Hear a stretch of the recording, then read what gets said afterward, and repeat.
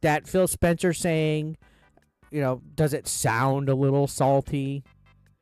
Saying, oh, Helldivers 2 being exclusive doesn't help anyone. Does it sound a little salty?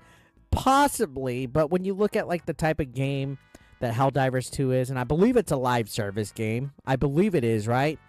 Maybe he's kind of hinting towards like the approach that they're taking for games like Sea of Thieves and Grounded and stuff like that. That, hey, if it's a live service game, it's not doing anybody favors. You could build a much bigger gamer player base with a live service game being cross-play, being cross-platform, having accessibility for everybody on different consoles.